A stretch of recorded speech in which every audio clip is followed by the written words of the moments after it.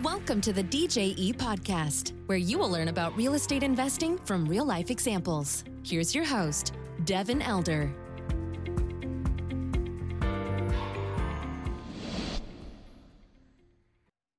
Hey, and welcome to the DJE podcast. Today we have for you something special. This is the Texas Land Beat, hosted by Mr. Gaines Slade. And Gaines and DJE partnered up way back in 2020 to start buying rural Texas land, and we've made it a major division in our company today. And so we're creating the Texas Land Beat series over the next couple of months here, where Gaines will interview experts in the land space. So going to be learning things like things about tax exemptions, about improvements to make to your ranch, all kind of things in the ranch or rural land world. Gaines is with Caldwell Banker and runs their Texas Land Sales Division. So a wealth of knowledge to be had on the Texas Land Beat series here. I've absolutely fallen in love with Texas rural land, and it's become a big part of our business. And so it made sense to incorporate that here into the DJE podcast. So I'm going to turn it over to Gaines, and I really hope you enjoy this episode. Thanks.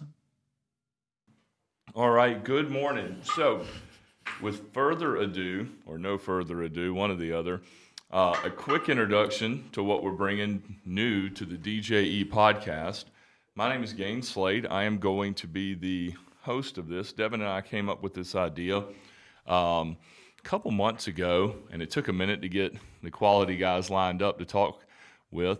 I run the Land and Ranch Division for Caldwell Banker here in San Antonio for Deanne Harper.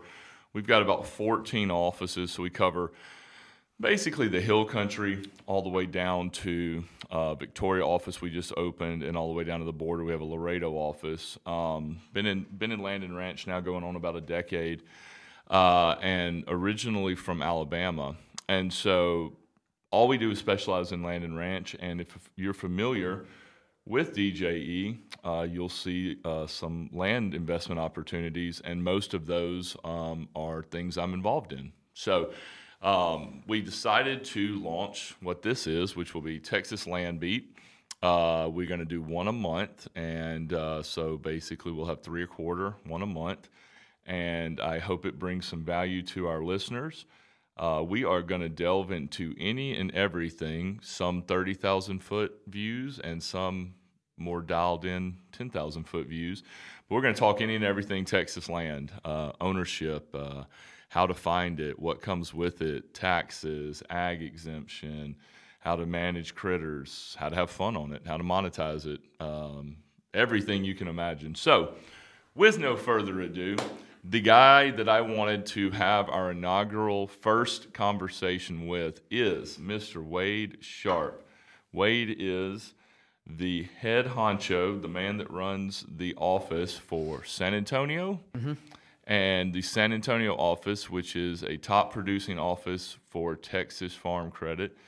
Wade has become one of my closest friends since moving out here. We are lucky enough to spend some time in the woods together on his beautiful ranch down near George West. We've spent a ton of time on that gorgeous place. And we chase critters around, and we kind of are in the same industry. And so I thought no better guest to have on than, if we're going to get into the world of land, then how do we buy it? Right. So tell me a little bit about, we've known each other now going on, 6-7 years, easy? Easy. Yeah. So before we get into work and business and all of that, tell me about yourself, your family. I know you live here, but tell everybody listening a little bit about yourself, and then a little bit about that gorgeous ranch down there. So from San Antonio, originally, Corpus in San Antonio. I've had a family ranch in George West since 1904. It's been in my family. It was originally 6,000 acres. I think there's about 3,600 left that hasn't been sold off by family. I have 2 kids and a wife, a boy and a girl, 8 and 5. We spend a tremendous amount of time out there. and money. But I couldn't think of a better way to enjoy money and time with family than, time in the outdoors and time on a ranch. And so we are very, very blessed for sure to be able to experience that on a basically weekendly basis. Yeah. So, and I was thought about on the ride over about things we talk about. You sent me that picture or text recently with the skull mount for your little girl's first buck. We got that together. That was a fun memory. She loves that. Like she has been on that. I told her I would make that for her when that happened, which I guess was January of this year. So now we're here in October, and she's been crawling up the rails trying to get me to finish that project. So I'm glad I got it done, but it did turn out good. But all that did is just create more issues for me, because now, like, if I'm going, like, for instance, I'm actually going today. She's like, take me out of school. Let's go. Let me go with you. And it's awesome to see, but it's like you still have stuff you got to do. Yeah, there are grown up responsibilities. Yeah, for sure. Yeah, so we went to a ranch in McCulloch County. Myself, Wade, and his little girl, my little girl, and another friend of ours who also has a little girl in that age range. And his little girl shot her first buck by herself, laid it over. He made a cool picture of us at the Skin and Racket. Yeah, it's a lot of what we do. That's what it's about. And as far as getting ground checked, I shot a buck out at the river place with my bow the other day, and Emmy came waddling out.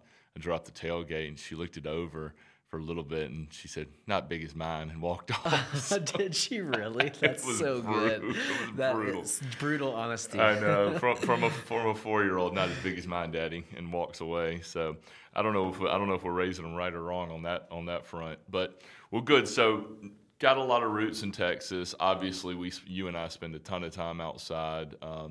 Out on land. Your business is all around land. So I guess before we delve into the true details of, a ranch loan and get into that and start to drill down, tell me a little bit about Texas Farm Credit for someone that just has never heard of them. Okay. So Texas Farm Credit, there are a number of farm credits, and some states have multiple, some states have one, but we're all a part of the same system, which is a farm credit system, which is it's publicly traded bond system on Wall Street. That's where our funding comes from. We're all monitored by a separate funding banks, and all the associations in Texas report to the same funding bank. We're a co-op structured lender. So we share in our profits with anybody who's a member of the company. So at the end of the year, we make a large distribution that, is we kind of quantify it to the customer as a reduction to their interest rate. But I mean, it's truly just you are a stockholder, you are a member of the company, and you are benefiting from the profitability of the company that you've partnered with. Is kind of how it's really, when you break it down, it's more like that. When it comes to lending, I mean, we offer all kinds of different services, from ranch loans, traditional ranch loans, transitional property, which would be your hayfield that's next door to a Pulte subdivision that may be being purchased for commercial development or investment, then all the way down to your bottom basic, just traditional residential loans. We can even originate those. So it's a pretty wide variety of options we have through our programs. Yeah, it's taken me a couple of years because obviously we've done a bunch of business together, and the majority of my clientele are rec buying folks. I mean, they're buying it to recreate on. It's usually 40 acres, 50 acres and up. And it can have a structure, it cannot have a structure. Some of them have elaborate structures, but in general, but then, through our relationship and having y'all over to see our team and speak to our team, I've learned that y'all offer those different, products all the way down to smaller stuff where the house or the construction loan can be rolled in. Things like the well or the drilling of the well, or in some cases, the running of the power. People just assume power's there. Right. Running power on a bigger place or even a smaller place, if it's not there, is no cheap cheap thing. And so the takeaway I have found when I talk with my clientele that are going to finance a place is start with a conversation. Like, just have a conversation, because I have found that they just have a lot of misconceptions, especially if they're new to purchasing raw land. And let's delve a little deeper into that.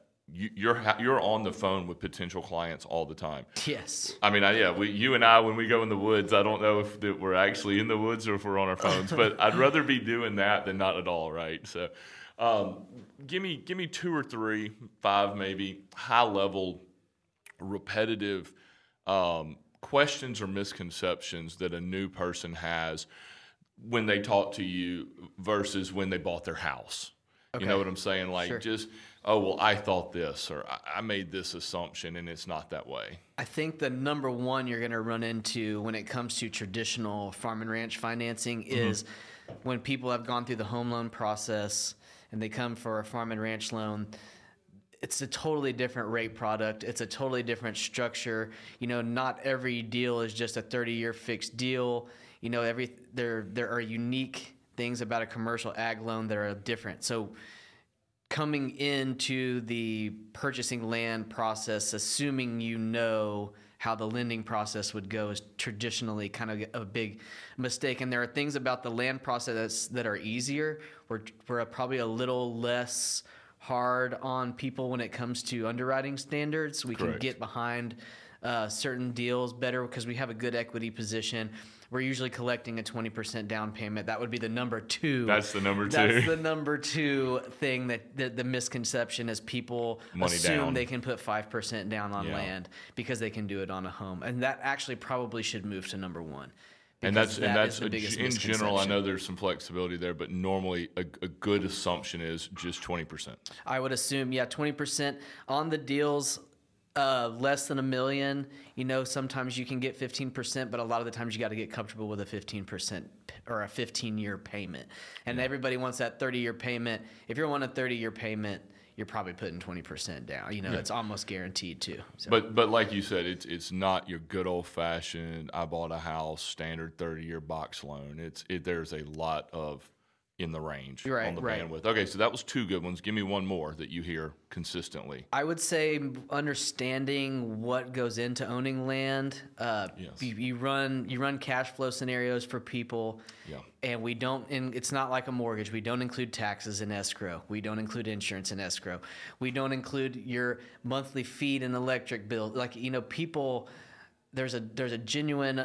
Like you think I have a land, I have an ag exempt property with very low tax exposure. It's another thing, maintaining that and making sure you don't lose that is important. But all those things, when added up, you know, on top of your land note, can be a minimum an extra $10,000 a year for anybody that owns, I would say, 50 acres or more. Correct. And so there's a lack of preparedness for the kind of expenses that can be associated with taking care of land in a correct way. Now, there's ways to offset those expenses, which I'm sure we'll talk about, like leasing, grazing, finding ways to offset those expenses and gain some income off the property. So, but generally speaking, if you have never bought land before, those are things that go completely by the wayside. And it's just like a first-time home buyer. They're not necessarily thinking, you know, my shower leak, or these problems the that AC you get. Goes out. Right. Yeah. You know, those are problems that people end up financing, you know, because, you know, on a normal home, because they didn't anticipate these kind of expenses. So you see that a lot. It's just different than owning just a normal house. Yeah. So. Well, and shameless plug, the next gentleman we're going to have for episode 2 is Dusty Alexander, and all he talks about and he works in is the field of ag and wildlife exemption for taxes. Right, so exactly. I'm in the business of having great guys in my phone that are the subject topic experts. And so in my line of work in real estate for specifically ranches, that has been what has taken me a good while to build that book of relationships. But so that's 3 good ones. I'll tell you one that I hear a lot from my end besides those 3, and those 3 you hit are right out of the gate. And I think again, once that ag exemption, and we're obviously targeting properties that are ag exempt or wildlife exempt, is in place, you know, the cost of holding the property, depending on what your end game is with it, if it's low fence, the cost of holding it to go down and shoot some critters and ride some four-wheelers and let the kids shoot 22s is not prohibitive by any stretch. It's not like that wild, but that initial step into that, like tractors, like bush hogs, or farming that work out, contracting that work out, or feeding the deer, or, oh man, these deer blinds are $5,000 a shot. And that's been my initial thing where guys go, okay, we got to set this property up, to use it. And then we have to keep it maintained in a way where we can enjoy it, Then you start talking about high fences and feed bills, and that's a story for another podcast. Slightly.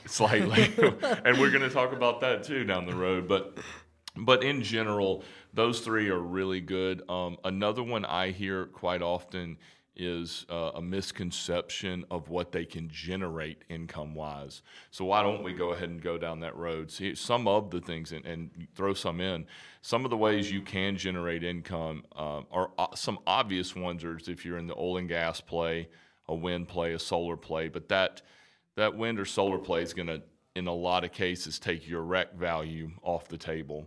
But the generic ones that aren't what I call prohibitive are going to be lease out for cattle, which, at the end of the day, unless you have a really large acreage, that's just corn money. Right. And I think that washes over people sometimes. They think, oh, well, if I lease it out for cattle and maybe have a deer hunter or two on here, I can help make my notes. Right. We get that quite a bit, as people come in for loans and they say, you kind of look at their picture and, how are you going to pay for this? And they say, well, this is how. Mm-hmm. And it's like, well, A, we can't project income off the property to pay for the loan, but B, that is not a good idea. The expenses around running, especially when you talk about the more specialized the facility, the harder it is to make, of course, money off of it. However, you can make money. Like our place, we get our taxes are paid for, and plus a large portion of our feed by our cattle guy, and he's there to help work. But we have 900 acres. We don't lease to hunters. That's another way to pay. But then you're sacrificing a little bit of the recreational, enjoyment of your property, which is what we use ours for. But not everybody does, and so there are ways to help cash flow. But when you're talking about a serious land note, you got to be prepared to come out of your own cash flow for those things. It's going to, like you just said, your cattle guy pays for what you feed the deer. Right. If you're lucky. Right. So I hear that a lot from very novice entry-level folks. Again, guys, a lot of this podcast is going to start 30,000, and as we progress in episodes, we're going to drill deeper and deeper. We'll have Wade back because we're going to keep these in the 30-minute range. We're not going to overwhelm the listeners. I want to drill down as we go, and as the listeners' knowledge base grows, we'll go deeper into things. We could be here until Friday talking to him about all the things they offer. But so we've talked about a little bit about some sticker shock things to expect, some common things you hear all the time. I know some of these answers, and I've seen them in real time. Why is it important for somebody and synergistic for their experience to use a lending firm that is basic in land, comfortable with land? Tell me about how that, I know why, but tell the listeners why that's important to make their experience better. I think I'd start with, I cannot tell you how many deals, loans, or people have come to me in the 95th hour of a closing, day before closing, and because a traditional lender or even their personal bank, something happened right at closing upon reviewing a title policy or whatever they were doing that destroyed a loan for them. And then now they're having to start over on a new clock with a new lender. They don't know if they're approved. They're having to start completely over.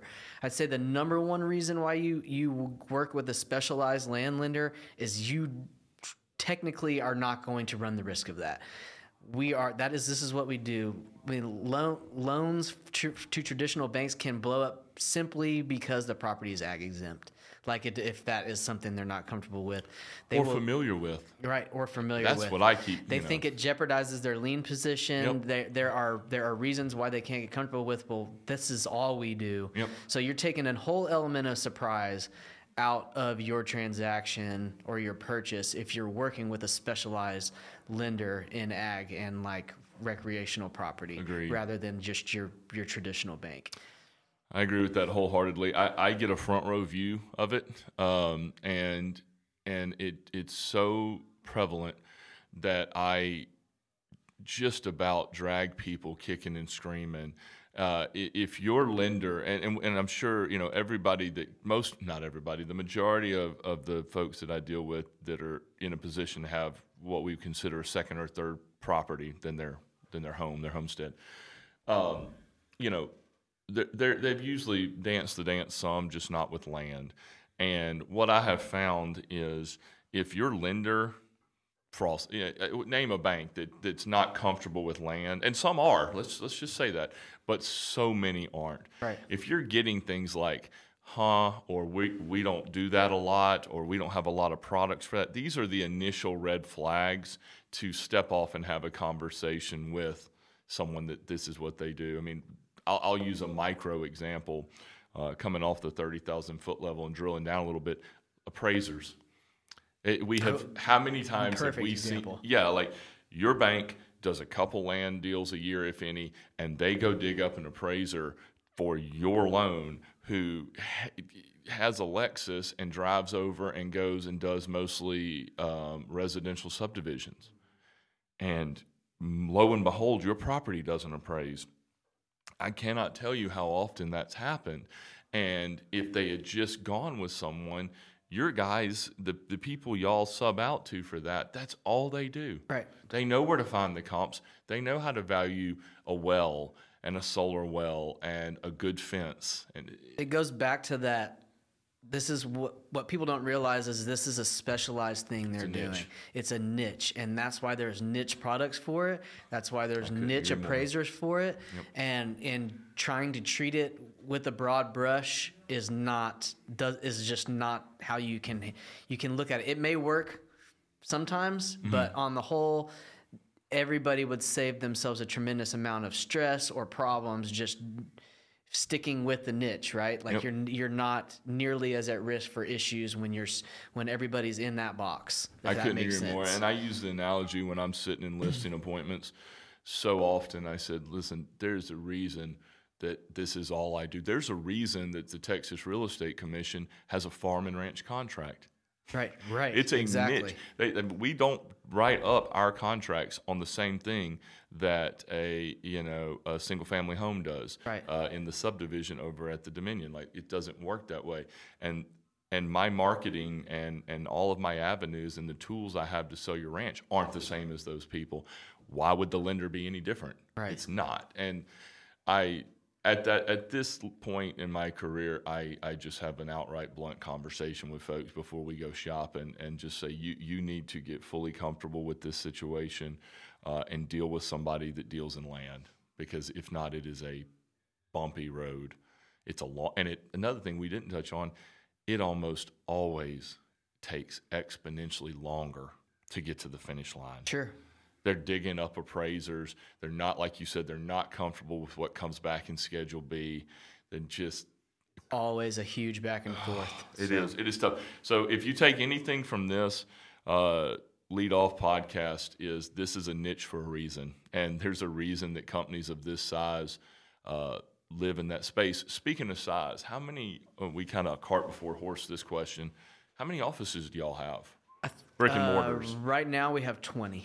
All right, So, and you're here in San Antonio, right? I'm San Antonio. 1604? Our central office is in Corpus, Robstown, and we have another really big office hub in Brenham, which is kind of more centralized to all of our offices. But we cover 104 counties, I think, in Texas for commercial territory, like commercial ag loans, and then our residential can pretty much go anywhere. So. And y'all are partnered. The last thing I wanted to touch on, and again, we this won't be the last time we have Wade on, and side note, anybody listening that has questions for Wade, we'll have links to get in touch with me, and we'll get those answered for you. One thing I did want to ask, you guys have partnerships with other folks that can even lend on equipment and stuff, correct? We do farm credit leasing, and we ourselves can actually make loans on equipment. I will say, buying a brand new John Deere tractor, a lot of the times you can go to the dealership and get 0.5. I know. But for used equipment, we're a pretty good resource. And our farm credit leasing, it's a lease to own.